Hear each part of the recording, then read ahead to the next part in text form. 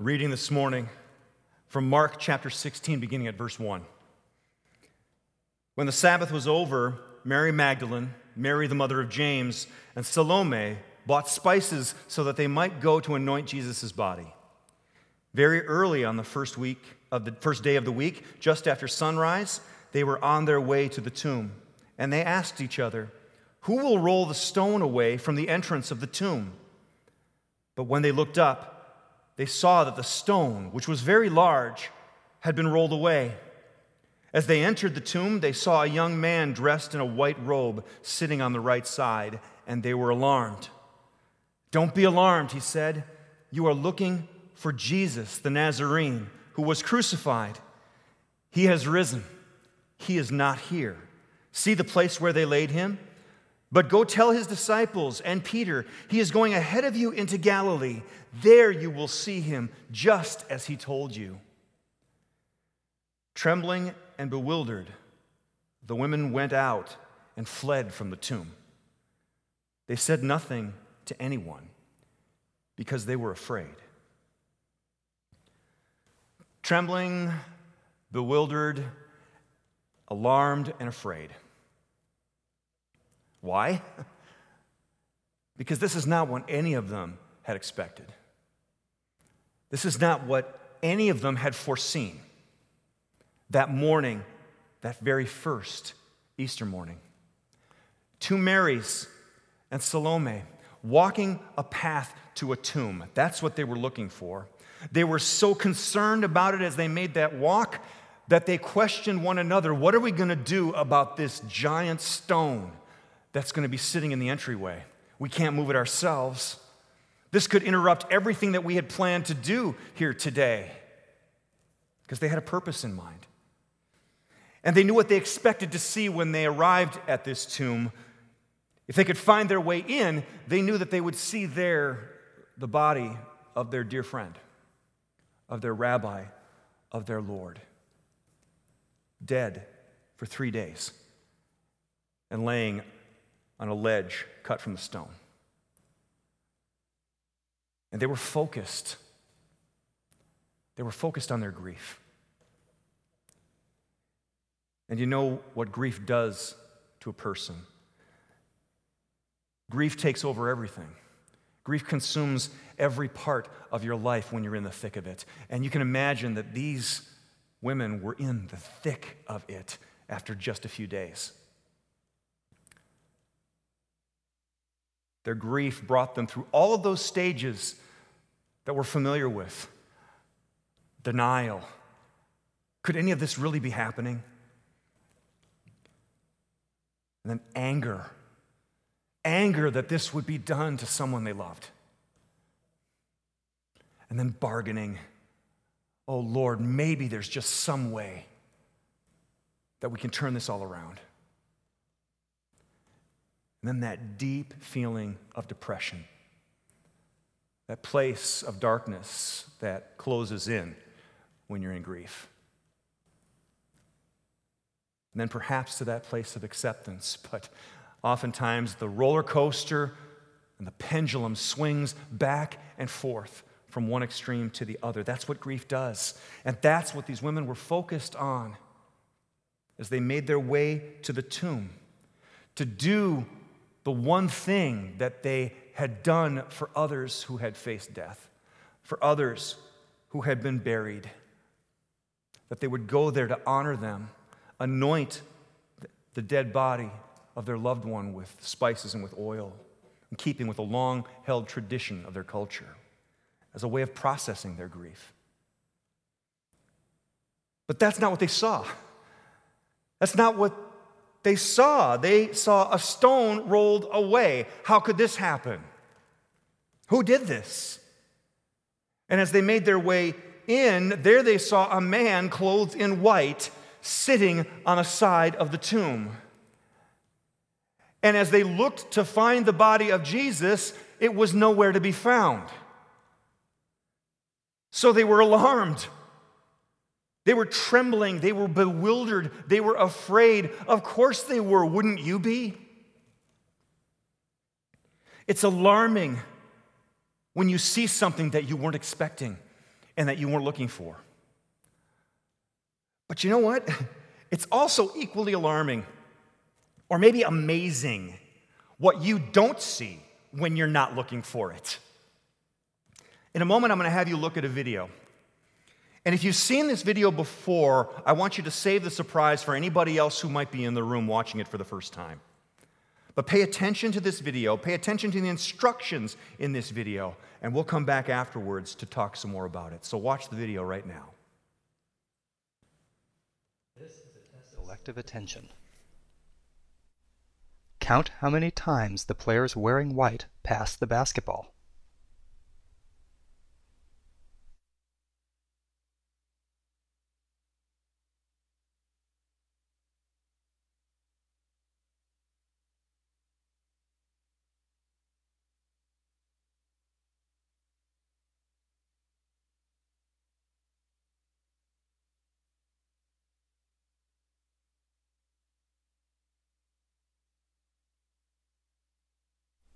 How many passes did you count?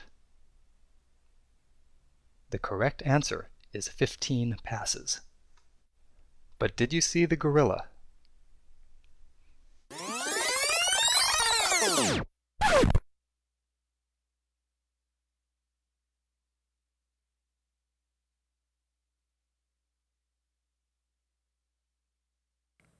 This video is from research by Daniel Simons and Christopher Segre.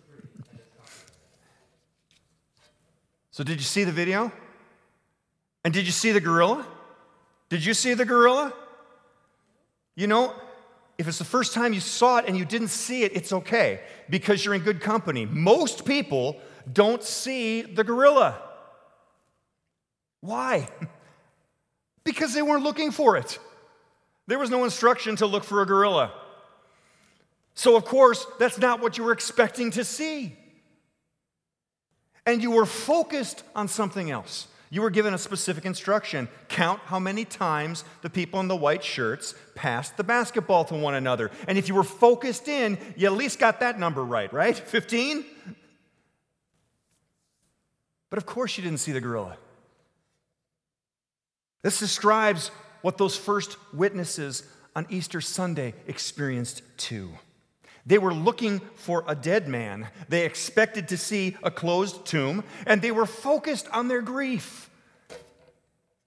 And as a result, they couldn't see what God was doing right in front of them. And they couldn't understand what God had been doing all along behind the scenes. It sounds an awful lot like where we are today. 1 year ago, I shared my first message with you on Easter Sunday as your new senior pastor. There were 6 worship services filled with hundreds of people, dozens of musicians leading us in praise and worship, countless numbers of volunteers making everything perfect before, during, and after those services. Voices lifted in praise and worship, choruses of victory. It's what we planned for. It's what we focused on. It's what we expected. And that's what happened. And here we are today. An empty room, a silent sanctuary, a lifeless commons, a vacant parking lot. None of us saw this coming. It's not what we expected. And we're focused on the grief that so many in our community are feeling right now. Your neighbors, your business, you, your children. We're experiencing and in the throes of grief, and it blocks out everything else. And it's totally normal. It's completely expected. There are empty businesses. There are full intensive care units. There's alarming unemployment. There is growing isolation. People are alarmed, afraid, shaken, alone, and bewildered. And it all makes sense. Because that is what we see around us. That's what we're focused on. And that's why, just like those first disciples, we don't see it. We don't see what God is up to, because God is still at work behind the scenes. And I want you to hear me when I say this. God is conspiring to bring about his good purposes and his divine plan for all of us. And that includes you. This isn't just for somebody else. It includes you. And it includes me. God is at work, working to bring about his good purposes and divine plan in our lives. And I've seen it before in my life. I shared just a moment ago that it was 1 year ago that I joined you as your senior pastor here on this Sunday. But about 9 months before that, something else was happening. There was more to the story. About 9 months earlier, I was in my office at the church that I served down in Sioux City, Iowa. Wonderful church filled with dear, dear saints who are worshiping today. And a good staff filled with solid people. And a ministry that God had called me to and that I was in the thick of. But that particular day, I was having a bad day. Anybody ever have a bad day? Well, this wasn't just any bad day. It was a deeply, deeply bad day. And I couldn't put a finger on why. But I knew that I couldn't stay in my office anymore that day. So I got up, gathered my things, told my secretary that I was going to be leaving for the day, went out in the parking lot and got in my car and just started to drive. I didn't know where I was going to go. I didn't have any destination in mind. I just needed to drive. And I drove around for a while until I came to an empty parking lot of an abandoned Kmart. And I pulled into a parking spot and I stopped. And as I looked out the window and looked around me, something welled up inside of me. And it became a cry that came out of my heart, a cry of desperation to the Lord. And these are the words I said.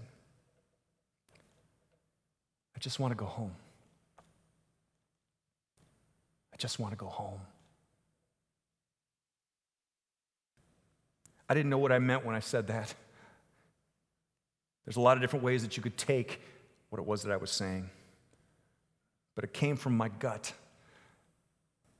And I started up my car and I drove home.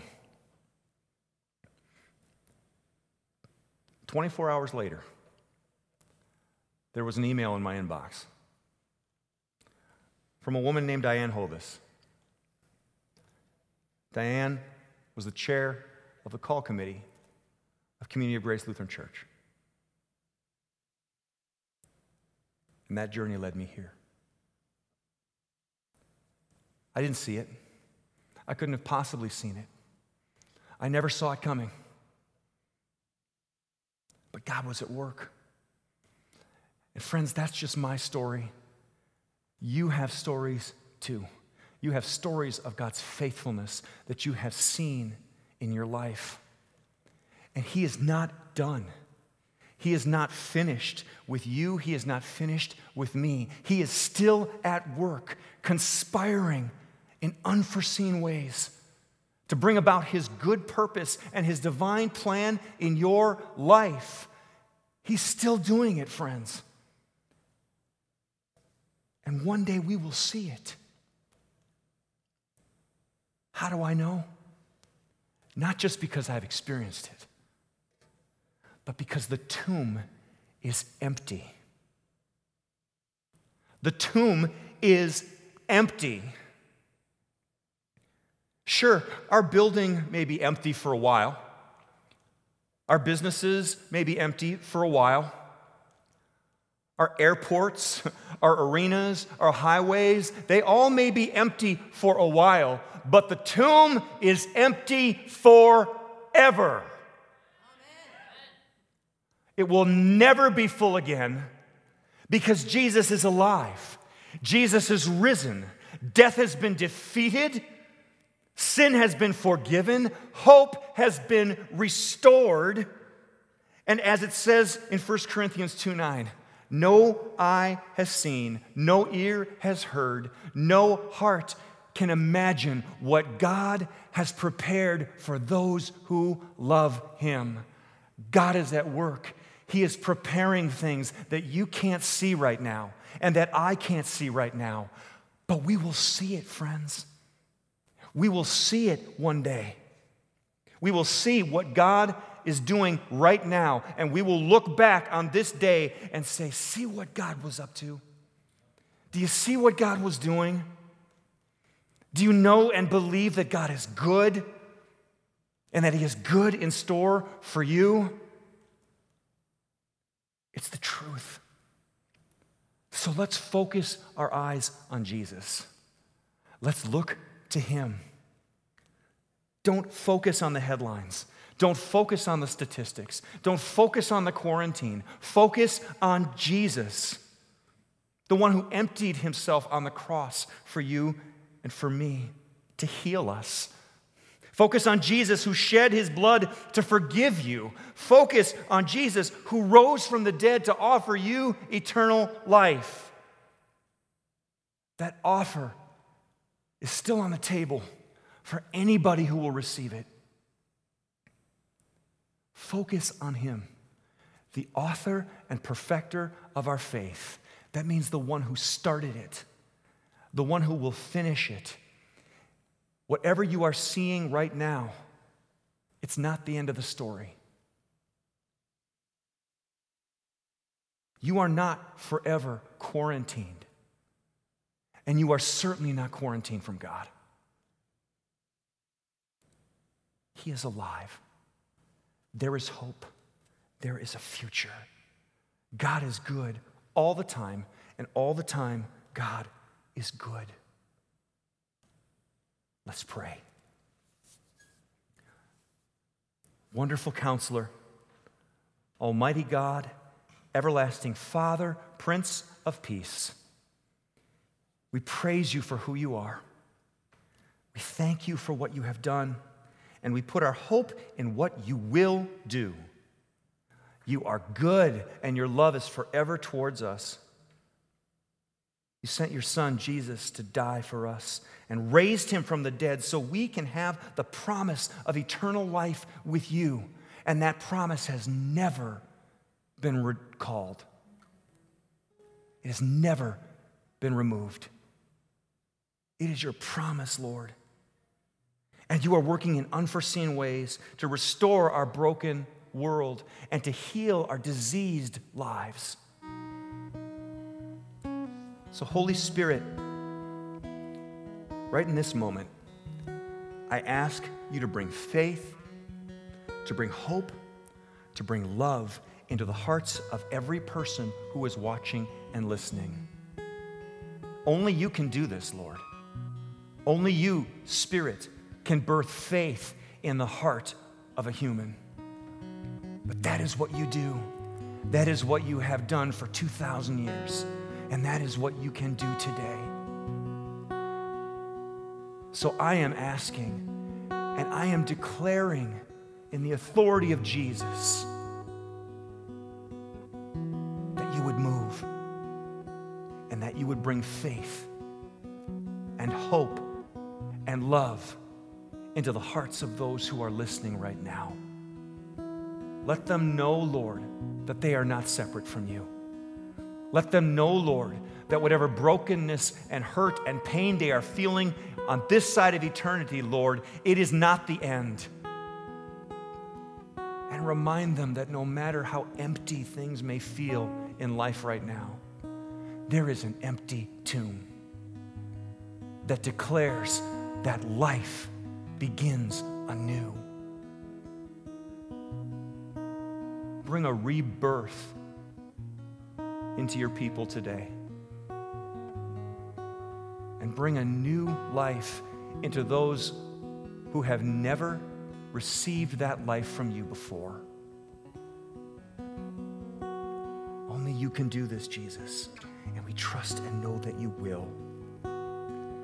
And Lord, give us eyes to see, give us ears to hear, give us hearts to understand what you are preparing for us so that we can spread hope like a virus into every person we meet. And so that we can see your grace at work in every corner of our community.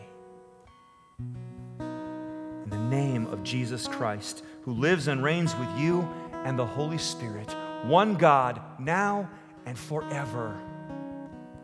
Amen and amen.